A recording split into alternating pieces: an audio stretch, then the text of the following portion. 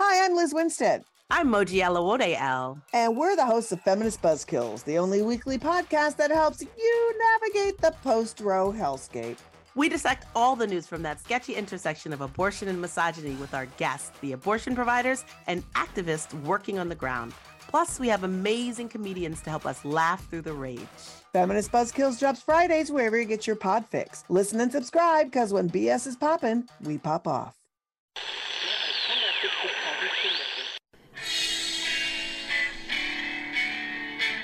Called the fake news the enemy of the people, and they are. It's a serious question. I appreciate your passion. I share it. I've addressed this question. I've addressed my personal feelings. And I want you all to know that we are fighting the fake news. You're listening to Just Ask the Question, Adventures in Reporting with your host, Brian Karam.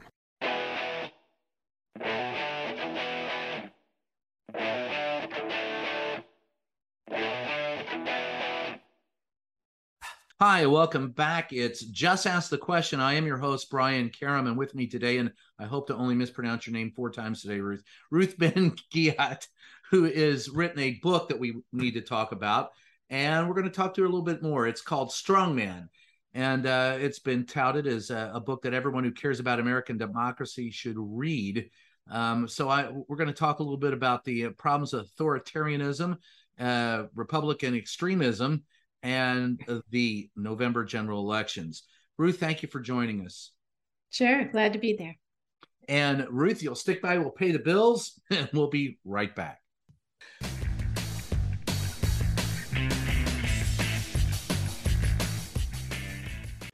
In this modern age of misinformation and deceit, Just Ask the Questions newsletter cuts through the BS and gets to the truth. With Brian's in-depth articles, columns, and exclusive content not released anywhere else. Get the scoop and stay in the know. Sign up for the Just Ask the Question newsletter now at substack.com/JATQ podcast.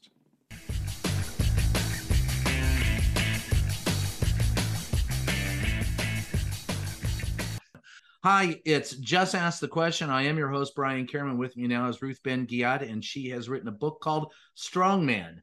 And she is also, well, Ruth, we can also see you on MSNBC. You are a teacher, and I love the part threats to democracy in your book. I have not finished it. But I started it, and it was because of that I wanted to talk to you a little bit more. So I'll start by, in your book, you talk about the threats to democracy. So let me just be blunt. It's called Just Ask the Question, so I'll just ask you the question. Do you think the Republicans, as the president has said, are a threat to democracy in the United States? And if so, why? Oh, absolutely. I mean, even if we didn't have January 6th, that was I saw it the night it happened as a coup attempt, technically a self-coup of an authoritarian-minded leader who wanted to stay in power. But the GOP actually, if you look at the history of authoritarian parties and the leader-party relationship, which is what I do in my book, the GOP is actually operating like in a liberal party now. And one of the things it's doing, it's like history is being made before our eyes, because this is such a storied, historic party, and it's remaking itself in real time to cast out anybody who is for the rule of law, like the Liz Cheneys, Adam Kinzinger's. But who is it bringing in is very interesting. It's bringing in kind of lawless and violent individuals who will be okay with supporting a kind of having a political culture that will support whatever form of autocracy they're trying to install here. So if you take a big pictures, I'm a historian, so I step back and you see how they've evolved. And, there was always a GOP sympathy for extremists, for members of Oath Keepers, but now the extremists are the politicians. So we have people like Mark Fincham, who was an Arizona state representative, and he's a self-proclaimed Oath Keeper. Well, that's been really good for his career now. the way the Yeah. GOP is going. So now he's the official GOP nominee for Secretary of State of Arizona. So that's just one example. Well, let me ask you, how did the Republican, as a historian, I've often, look, I'm an amateur historian. I studied history. It was a minor of mine in college. I'm not going to say like some people, the hell with you. I saw a few videos on YouTube, so I know more than you. You have the background in it. How did the GOP get from being the party of Lincoln, the party of Teddy Roosevelt and progressives, to the part where they are now the part of an autocracy? I mean, between Teddy Roosevelt, between that time for the GOP and this time of the GOP, what happened?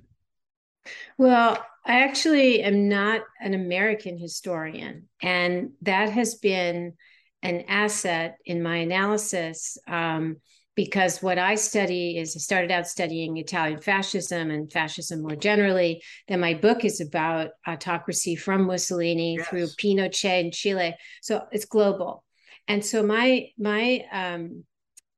niche has been, I didn't ever write about America. And then when I saw Donald Trump come on the scene with the loyalty oaths and the rallies, and I realized very early, before he took office, well before he took office, that he was going to be a totally different kind of leader. And the GOP was already was ready for such a leader, right? That I can say that, the Tea Party and the kind of popularity of the right-wing media universe, they were already kind of getting outside a democratic political culture. But what happens in history, the reason I focused on these leaders, the strongmen, is because somebody like Trump comes along and kind of creates this big tent for all the extremists to come in. And he also subjected the party to a kind of authoritarian discipline. So the big point is that Trump was different than any other leader of any party in the history of America, because he really is an authoritarian. That's why he's always talking about, China, and he told his John Kelly that he sees himself like Hitler. Why don't the generals obey him? So any autocrat, left or right, communist or fascist, is okay with him.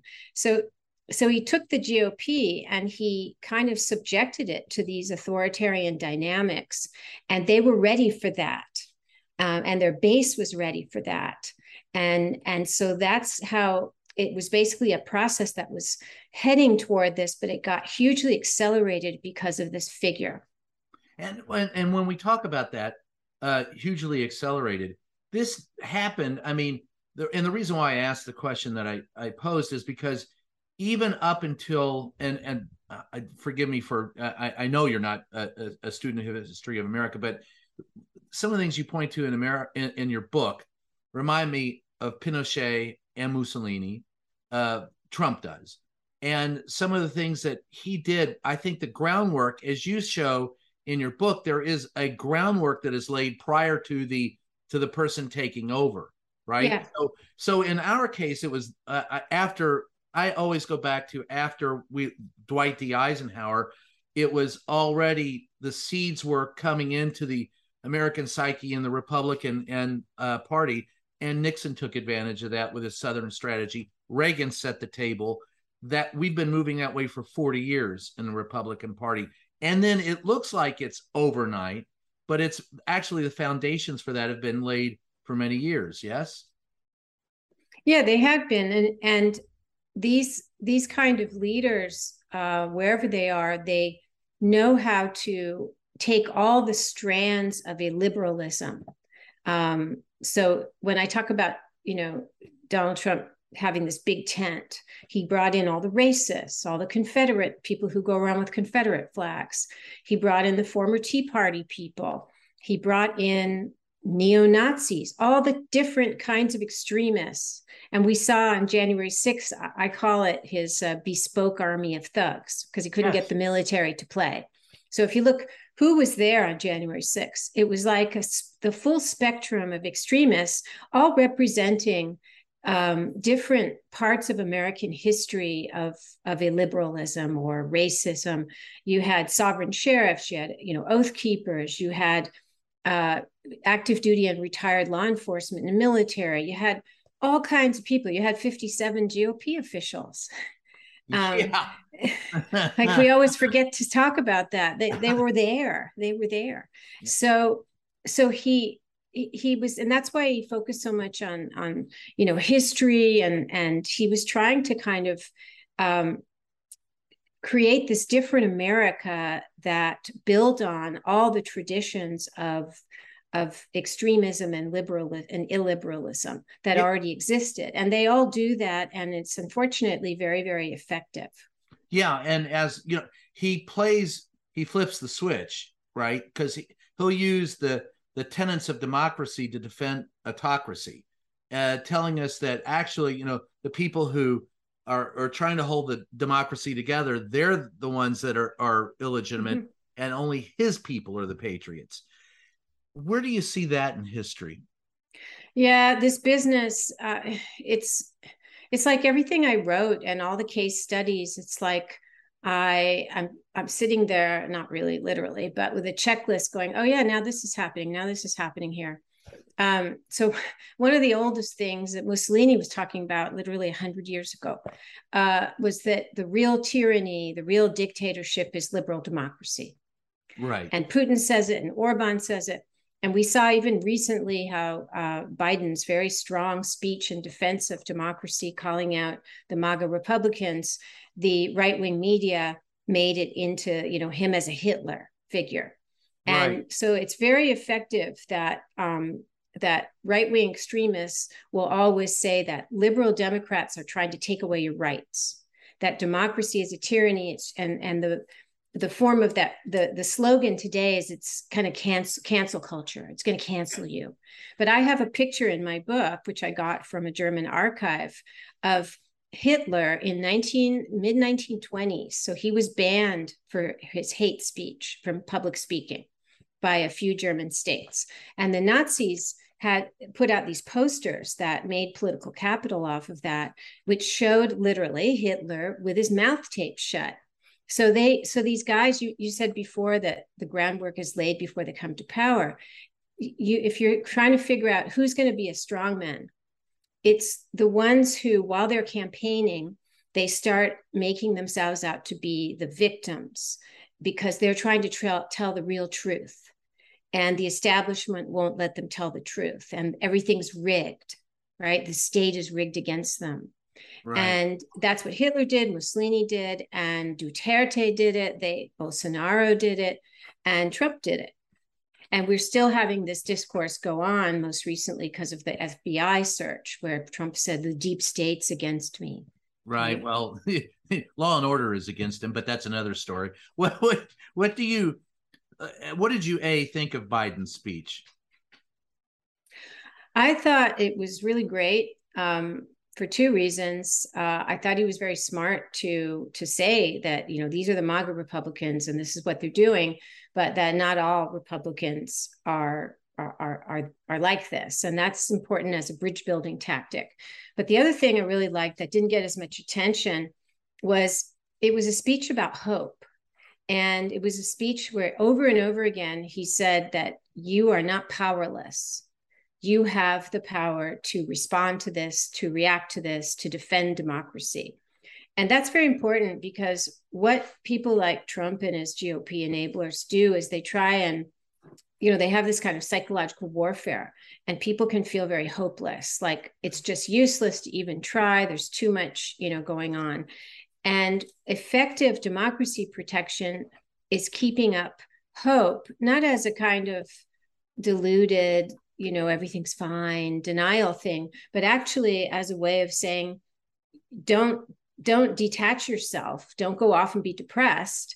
You have the power to vote. You have the power to mobilize. And so I really love that about the speech. He's very smart. And unlike Trump, who, only listens to his own, sycophants, Biden has been meeting with historians, with all kinds of democracy experts. He listens, he gets intake, and then his speeches reflect that.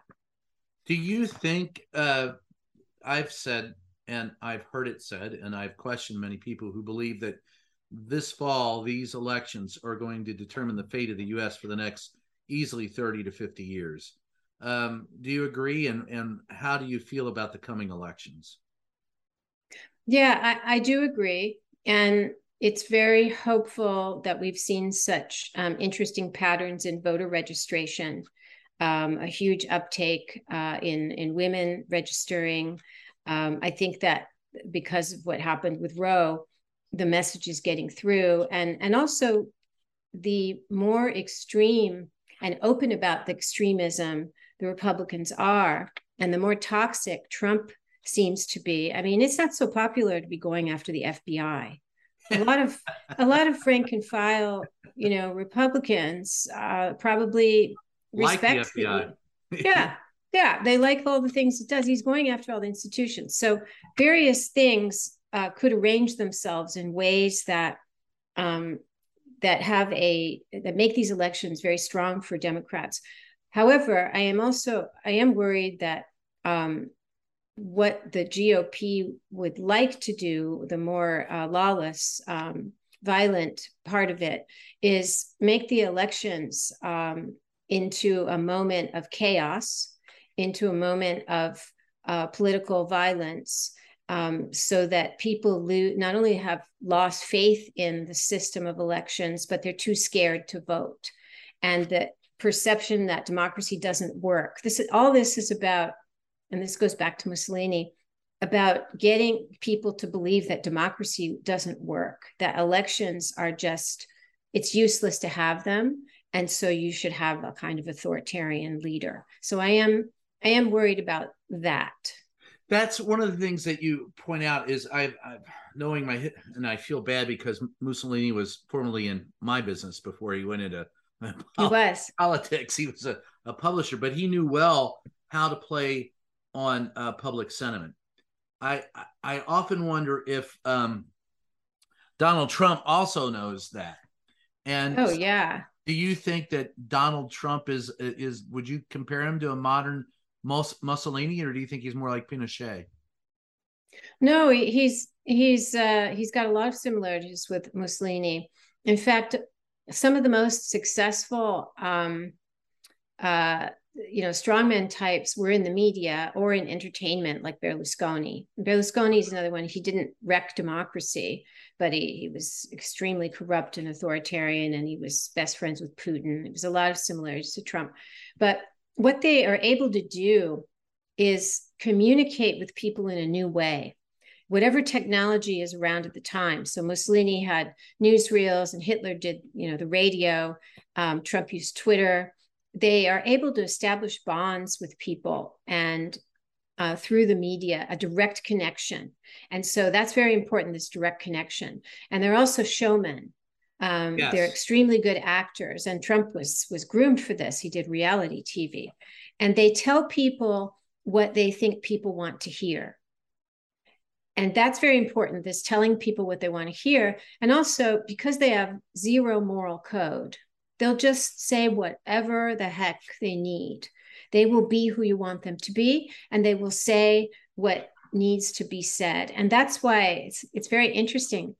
If you bookend it, Trump and Mussolini, they both ended up with these like crazy eclectic constituencies where you've got housewives and women out there, and you've got gangsters and like neo-Nazis and priests and all kinds of people. I mean, both of them were the most impious criminal, individuals, and both of them had major religious institutions saying that they were put there by the will of God. Yes. How do you? That's the will of God. So how do you talk to someone who is a fervent believer in Trump? Can you deprogram them? Can you reach them without? What I see sometimes on the left is an overcompensation of I don't know how to put it, but they're so vitriolic in their response. Yeah. I can't talk to anybody. I'm not going to talk to them. But if you're going to make headway, you're going to have to convince some of these voters to come back into the fold. How do you do that? Yeah, I'm really glad you mentioned that, because I I've written a couple of essays in my, I have a newsletter, Lucid, on threats to democracy, a Substack newsletter. And I've written about Once this. Again, where can we see it? Or we'll plug it. It's called Lucid, Lucid. It's a Substack newsletter. So lucid.substack.com. Thanks. And it's all about threats to democracy, but also about authoritarian cults and disengagement. So it's very interesting because whether you come from my perspective, where I've studied this in history and also the present, or people who study disinformation and people who study cults, all of us arrive at the same conclusion, where it may be very tempting to just say, you know, screw you, sod off. Yes, sod off, as they say in England. Goodbye. Sod off, would you? I don't want to talk to you. Yeah, I'm not speaking to you anymore. I can't deal with you. That's not the right thing to do if your aim is to, have them come back to reality, get them out of their disinformation tunnel. You have to kind of stick around. And if it's a family member or somebody you're close to, you have to stick around and talk about other things and also broach, politics, but not just cast them off, because then they'll just feel more shamed and more angry at you and go further into their own kind of extremist pods. Or as I say, climb inside their own asshole. Yes, you could put it that way. But all the studies show that, so that if you still have a relationship with them, because sooner or later these people will realize they've been duped. That Donald Trump was ripping them out, the big ripoff, right? They're going to realize it sooner or later, because the people who, the sad thing, it's actually so sad, the people who are most ripped off, also economically, are the followers in a way. Because certainly with Trump, who's not sending people to camps to die, right? So they will come out of it, but you have to be there. My own mother, who lives in England, was radicalized during the pandemic by watching RT, Russia Today. And she became like a total extremist, and she used to be conservative, a Tory conservative. And it was very frustrating to speak to her. And she would say that I was perpetrating fake news, but I kept at it. And gradually she's come around now to, she doesn't hate Biden anymore. She doesn't like Putin anymore. And that's an accomplishment. Yeah, I'm not saying it was all me. It was mostly that RT got taken off the air. Yeah, there you go. But the fact that I kept, I at first I was like, I can't deal with her. I'm not speaking to her anymore. And then I thought, no, you're doing exactly what you're telling people is the wrong thing to do. Right. So that's what I would say to people, because they will wake up. Often it's not until there's been horrible ruination for the nation, but they will wake up, and you will be there to help bring them back into reality. If we've not been sent to death camps, but that's another. Yes, well, my father thinks I'm going to be arrested any day now. So yes, that's a different. Well, during Trump's administration, he tried to yank my press pass. I had death threats on a daily basis. I had people bust out the windows of my car. I got threatened at the January 6th insurrection. This is all real. For those people who think that it's not, I stick around simply because, well, I'm stubborn and I'm, and I don't know any better, but I stick around and try to point out repeatedly. And usually I ask questions. Why do you like him? Why do you think that it is the way it is? Why do you think the press is your enemy? And once you break it down and speak with them, oftentimes it's out of fear with no factual basis whatsoever. That's right. It's fear. And there's also a dynamic that's been well studied, is when people start to realize that they've been duped, or that what they've been espousing is not really a good thing. At first, they can dig their heels in even more if you try and shame them, because one of the biggest things people are afraid of is being humiliated. Right. So as hard as it is, you have to kind of tread lightly if you see them starting to come out of it. And then they will make progress on their own if you're around to help them. It's a very delicate process, and but it's like one soul at a time. Yeah, one soul at a time, sweet Jesus.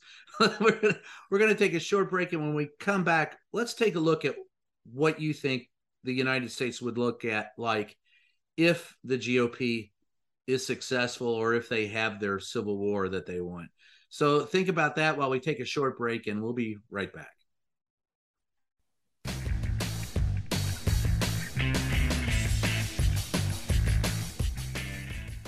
Hey, you. Yeah, you. We're talking to you, and we need your help. Seriously. As you probably know, independent journalism is a vital pillar of our democracy. Like everything else, it's not free. We're asking all longtime listeners of the show to help support us by becoming a member on Patreon. For the price of a latte, you can help guard democracy. Join us today at patreon.com/JATQ podcast to help us keep bringing you the podcast you love and the facts you deserve.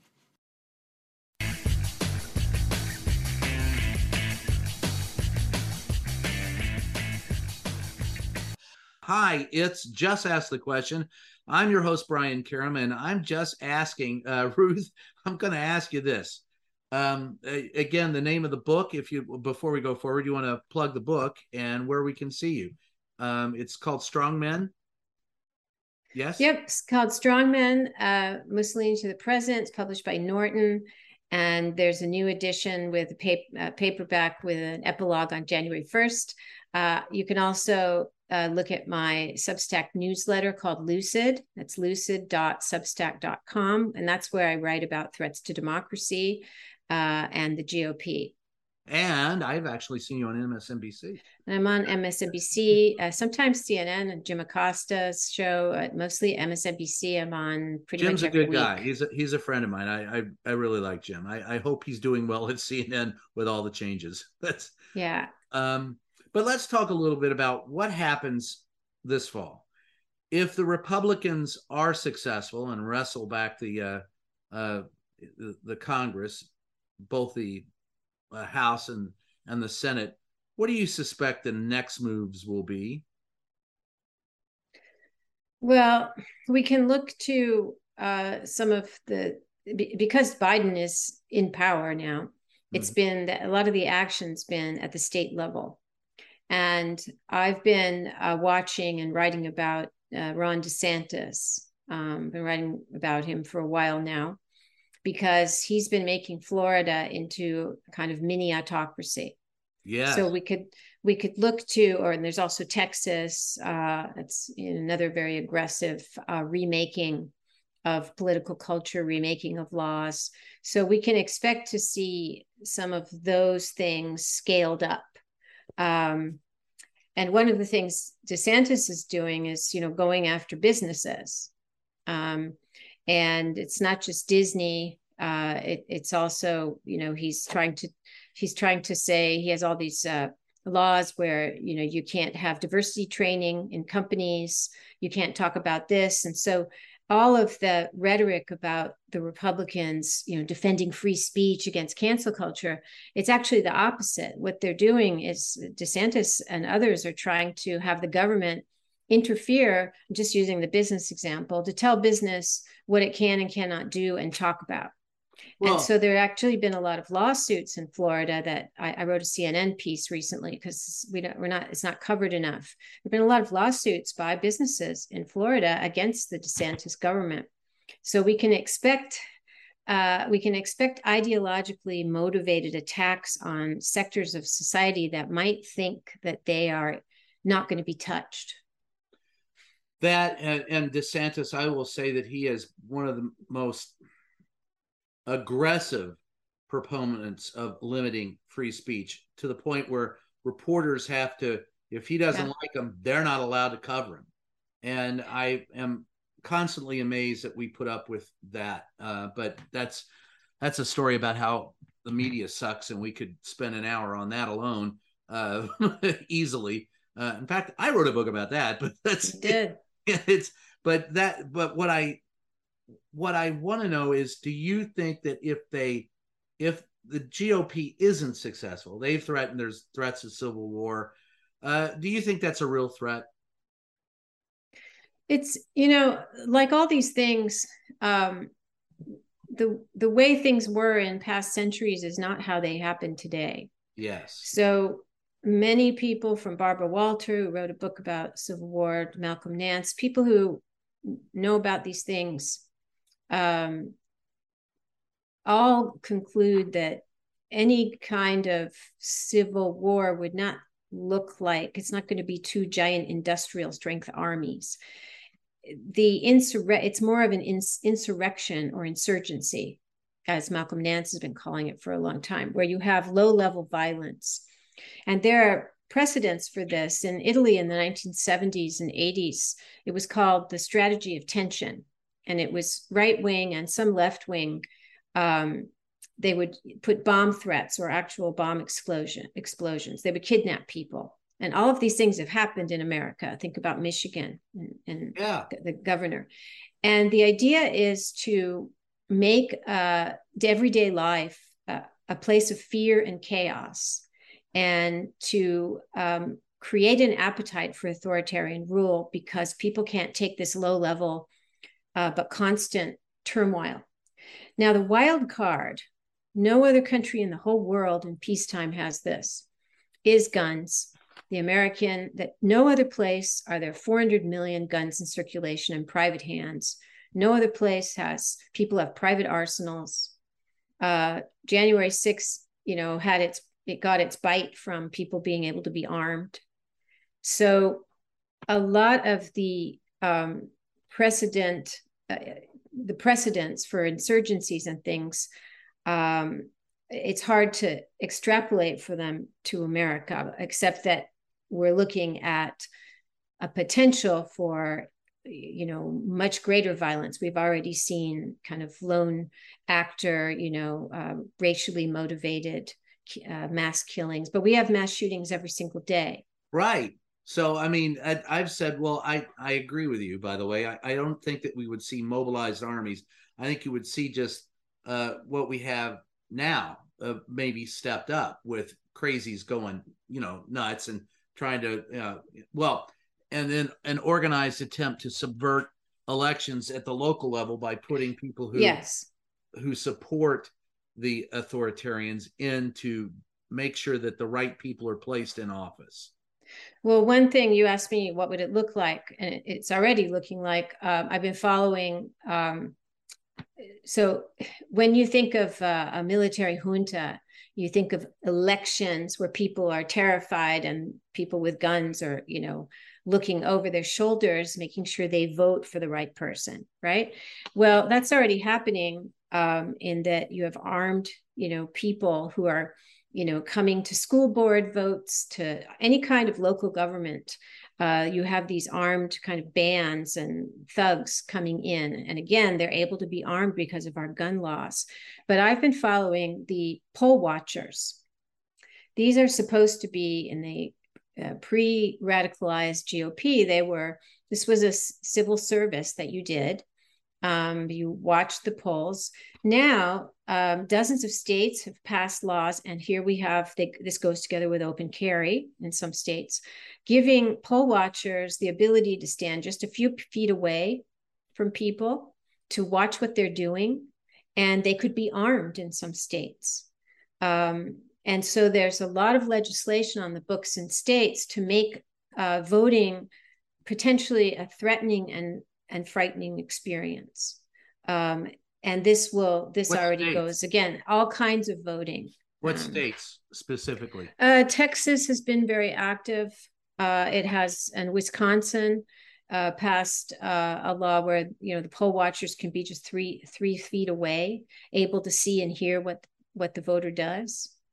And so imagine you have Proud Boys, you have or militia, local known militia members who are armed to the teeth, and we see them all over the place already. And you're coming to vote, and they're quote watching you.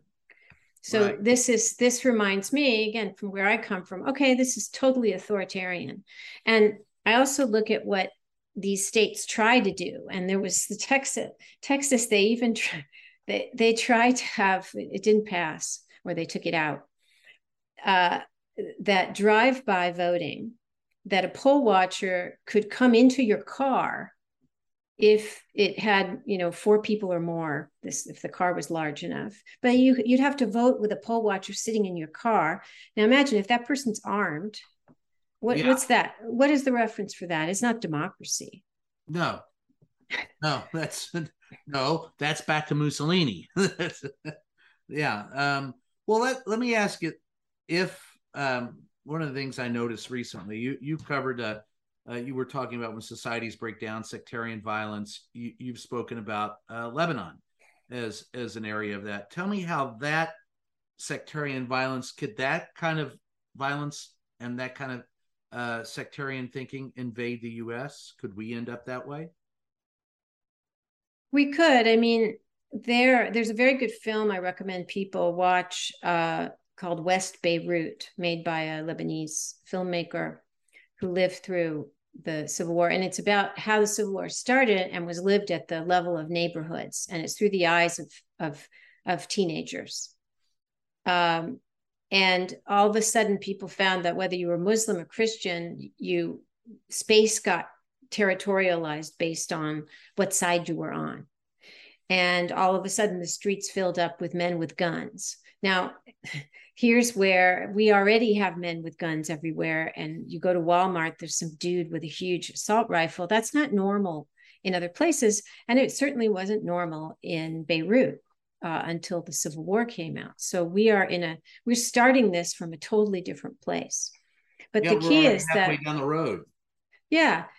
And the other thing that you see from these episodes of societal breakdown is, in order to get people to be okay with political violence, either just accepting it or actually willing to do it, you have to get them to see themselves as in mortal danger. The enemy's going to get us. So I'm very concerned because the GOP's been working overtime for years to get people into that state. And Trump himself is really good. He's a good demagogue for that. In fact, on January 6th, he said, if we don't fight like hell, we're not going to have a country anymore. Or a great replacement theory, where you're being told all the time that, that white people are they're going to be extinct. Right. So there's all these different discourses going around by the GOP telling people that they've got to be okay with violence because otherwise they're going to be obliterated. So that is, yeah, go ahead. No, go ahead. I was just going to say the studies I've done, because I teach the Lebanese Civil War in some of my classes, where people started to see their local baker or their librarian as enemies, as political enemies. And when that happens, that's when goodwill breaks down, trust breaks down, and you can be, your communities can turn into sites of violence. And that's a lesson from the Lebanese Civil War. Do you think that's a lesson we've learned? Well, some of us didn't think we ever had to learn because it seemed totally remote from our reality. And now it's actually happening if you read the local news. Yeah.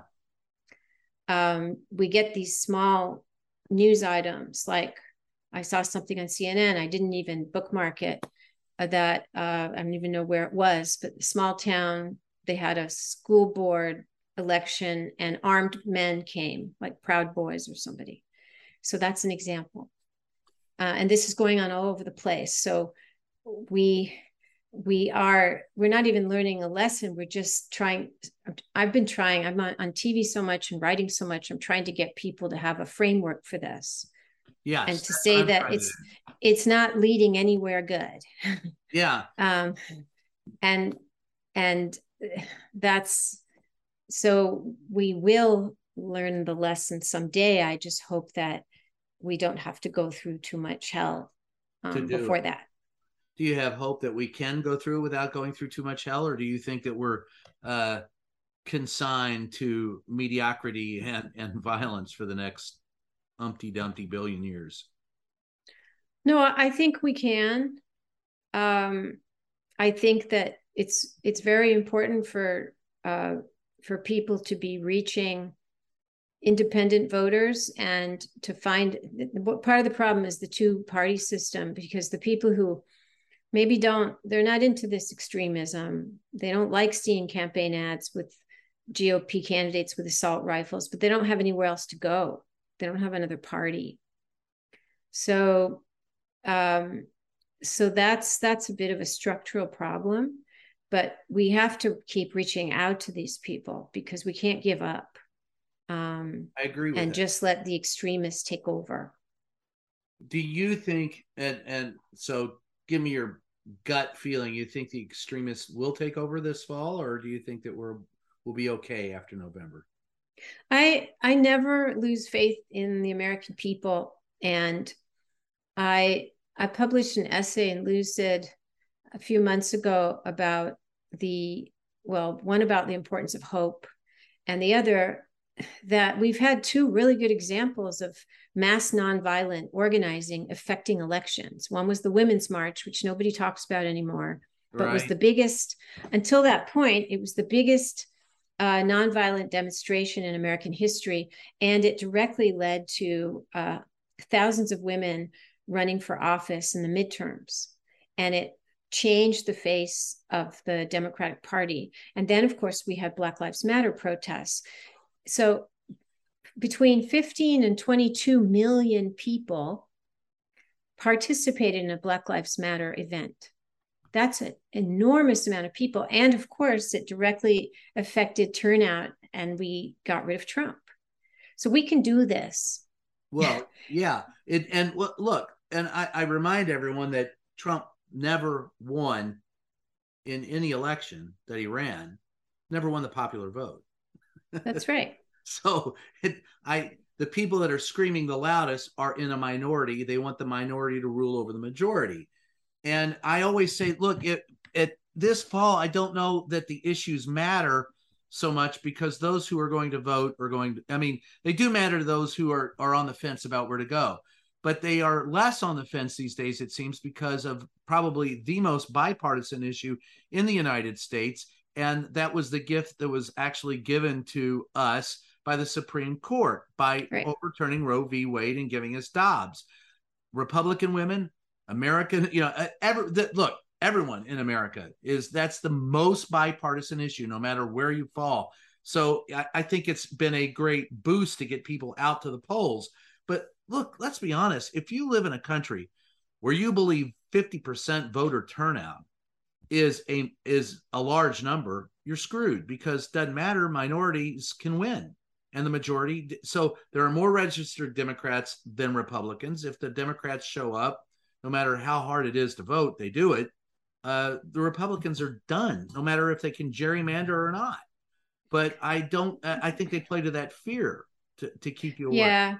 And also the genius of the big lie, which, Trump devised for himself, but it didn't work for him. But any politician can now be a mini Trump and just decide not to leave office, even if they're defeated. And they could be backed up by armed extremists. So we have to have such a huge voter turnout that it compensates for all of the trickery that is going to come our way. So I am cautiously optimistic, I would say. I like those words. And on cautiously optimistic, we'll take another break, and then we'll be right back.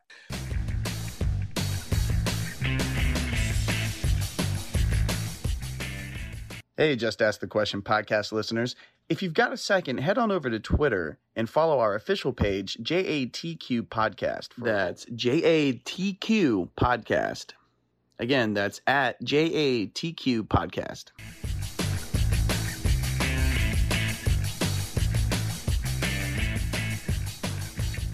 Hi, it's Just Ask the Question. I'm your host, Brian Kerriman. With me today, fascinating conversation, Ruth. I want to thank you so much. The name of the book is, once again, Strong Men.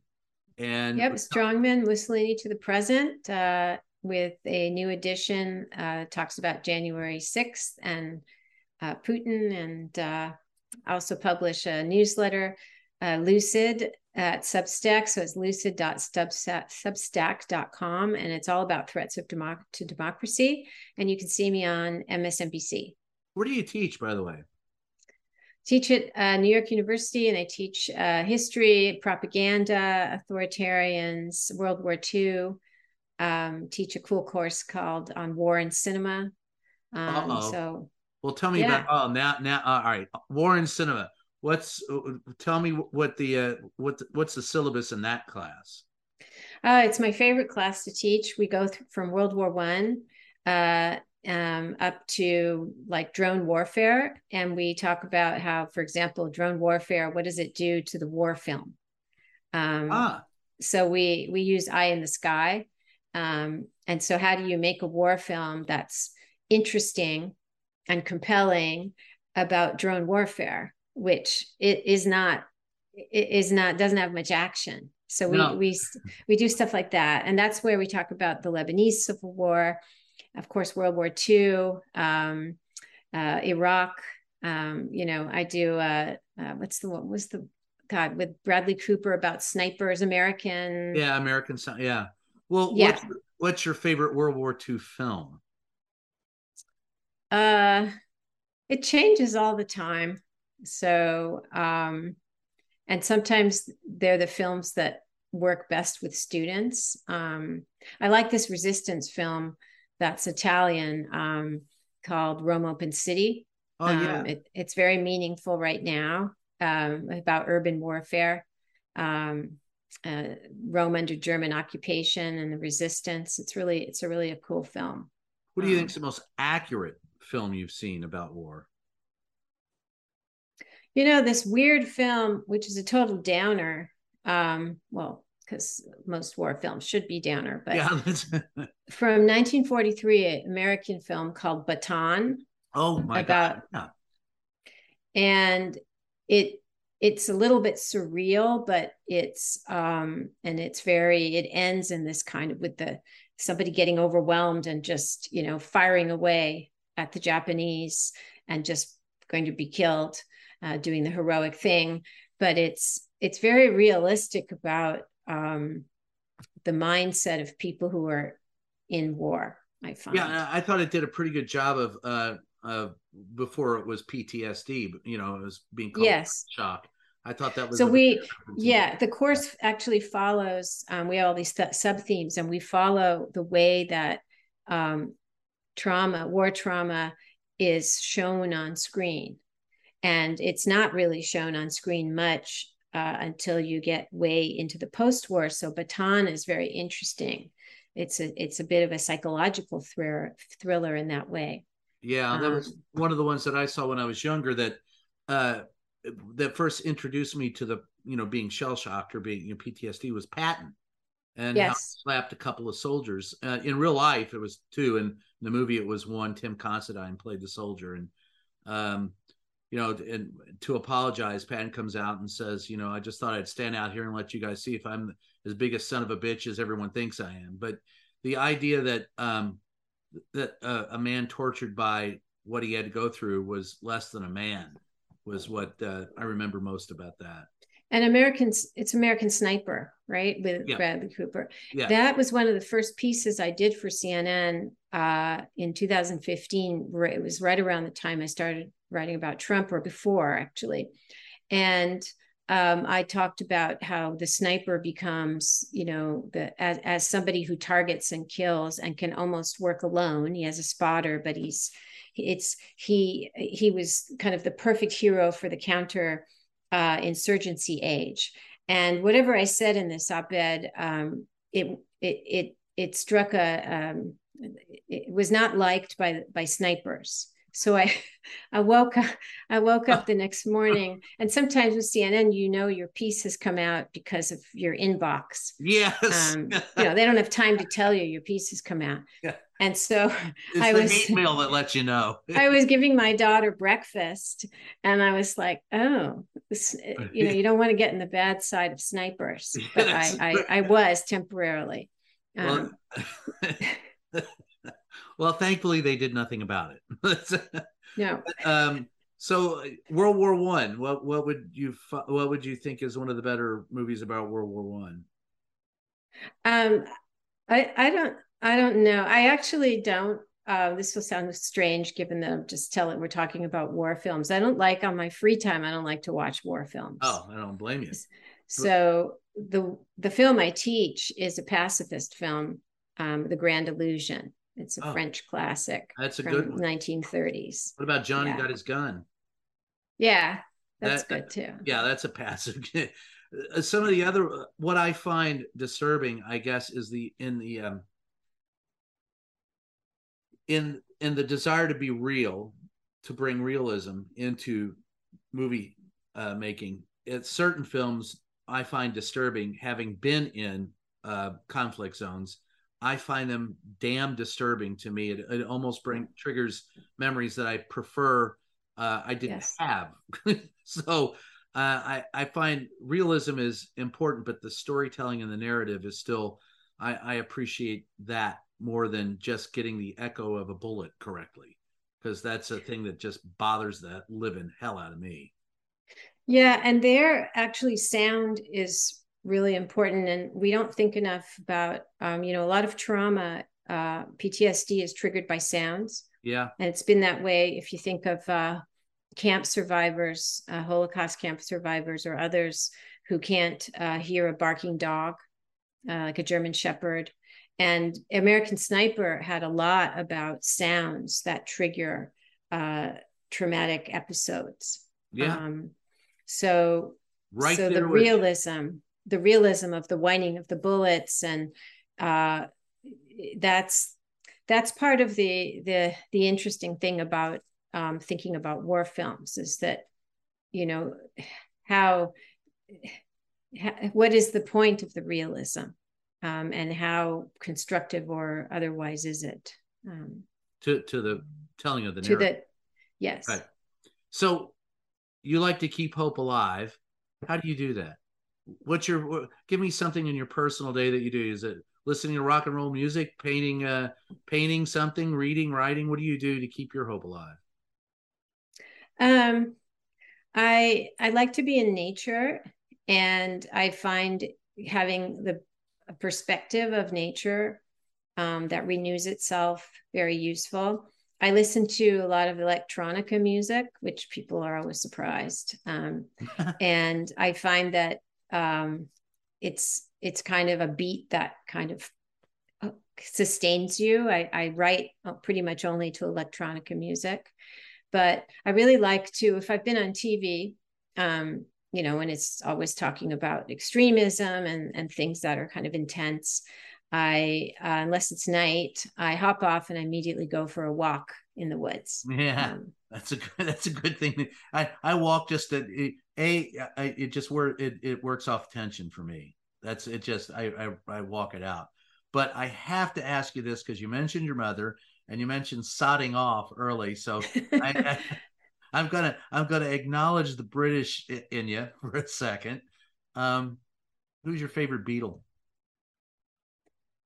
I don't know. Do you listen? I do not know. Not so much. My mother's actually Scottish, so that's a whole other thing. Scotland. I remember walking. That's a whole other thing. I was in Scotland, and I walked into the I walked to where the crown jewels were in Scotland, and I was talking to the guy who was guarding the crown jewels, and I said, has the Queen of England ever been here to take a look at him? But he goes, oh, no. We wouldn't let her. There's still a bit of an independence streak among the Scots that hasn't. Oh, yeah. In fact, there's recurring, there are many people who want to have, they want to leave. They want to become independent. which is very Scottish. Yeah, that is. But isn't that also very human to break into our own tribe? We talk about tribalism today, and it's really tough to unify people when all they want is their own little tribe. Is it not?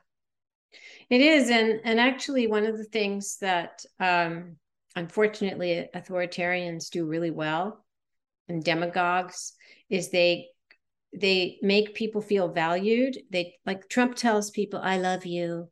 Yeah. You know, I love the leader of North Korea. I love you. Yeah. And people are not used to having this language of emotion. And then he gave them rituals. People love to wear the hats and chant, lock her up. And so going to the rallies, and it's the same with Hitler and stuff, going to the rallies becomes like this big party, this big joyous gathering, and including the joy of hating others. Right. I've covered a lot of those, and you did. You were there. Yeah. So this is a point that that Democrats with a small d, certainly the content would be different, but could take a nod from the use of having political occasions as places where people come together and feel affirmed. Because it's been authoritarians who've known how to do that better, so for terrible purposes. Yeah, I've always said we have two parties in this country. One has no heart and one has no head. And the Democrats really don't have a head for this fight sometimes, it seems. But to your point earlier, I think Biden has listened, and he is smarter than Trump. Yeah. And he uses emotion. He's an emotional guy, and he's suffered, and he's not afraid to say he suffered. So I'm a huge fan of his. Look, to me, it was such a low bar to crawl over after Trump that, yes. Does he merit, as a reporter, does he merit critical review? Yes. Yeah. The thing that people mistake is they think everyone deserves the same critical review. Donald Trump reserves, for me, the harshest critical review, because he doesn't stand for democracy. He's a traitor to the ideals. He's an authoritarian. I get upset with Biden because he doesn't show up in front of the press more often. But I don't doubt that what he's done is fundamentally democratic and in line with, the Constitution. So, yes, I'm a fan of that. I'm not a real fan of his communication staff. I think I could see, poorly. Of course. But that's where I think that, and we'll I'll let you have a few final thoughts on this, but I find that it's the Donald Trumps and it's the authoritarians who use the need of people to feel wanted and inclusive and included, particularly those who have been on the outside, because they're batshit nuts usually. But he brings them into the fold, into his tribe, and that's his tribalism. And you referred to that earlier. And the way to defeat it is to stick around for the full course and don't walk away. But final thoughts for you: how do you think the United States plays out in the next 20 years? Being cautiously optimistic, as you are. 20 years out, I don't know. A lot is, give me 20 days. A lot. Well, yeah, if we, this is a crossroads, and if we weather this crisis, and Trump is prosecuted, and I don't know how it will go with the GOP, which is, again, when a party has decided to be an authoritarian party and has cast off all moderates, I don't know if it's salvageable. What? And and the third party idea doesn't seem to fly. Well, they've got a political lightweight behind that. Andrew Yang is not exactly what I would call a political heavyweight. If they had someone who had far more political clout, it might. In fact, you might see the new GOP arise from it, called the new GOP or the new Republicans. I could see any of that, but but remaining cautious, and I am one of those who like to remain cautiously optimistic. the Republican Party, I believe, is in its death throes. I don't see it being revived. No, but then what does that look like? Yeah, what does that look like unless you start another party? And the optimistic part is that people, that perhaps a more just politics could come out of this, that more and more people seem to be waking up to the fact that their rights are threatened. Because as so many say, and it's true, it's not just that they take one right away.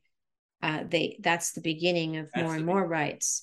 And that's why I keep talking to people about DeSantis, who thought he was going to go, he went after the Special Olympics. Who goes after the Special Olympics? He does, to show that no one is exempt from his power. And so it's important to understand that, like, they're not going to stop with one thing. And I think more people are realizing that. And I'm hoping that what comes out of this is a newly aware electorate. Your mouth to God's ears. I God bless you. We'll end on that hopeful note. Yes. That is where I at the end of the day, I hope it's an awakening of the American electorate to the fact that they have to be involved and vote. And it's got to be more than 50% at the polls. It's got to be 70. It's got to be 75%. It's got to be an overwhelming number of voters that get their butts out and vote. And if we do, then I feel the democracy, the republic, will be fine. If we don't, we're screwed. It's that simple. So Great. With that said, Ruth, thank you so much. Once again, where can the book and your newsletter? Yeah, the book is Strongman Mussolini to the Present, published by Norton. You can get it on Amazon, anywhere. My newsletter is where I do my daily writing about threats to democracy. It's lucid, LUCID, .substack.com. And you can catch me frequently on MSNBC. Thank you so much, Ruth, for being here. My name is Brian Karam. It's Just Ask the Question. We'll catch you next time.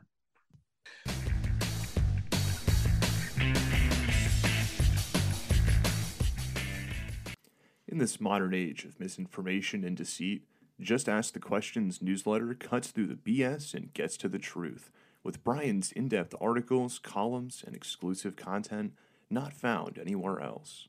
Get the scoop and stay in the know.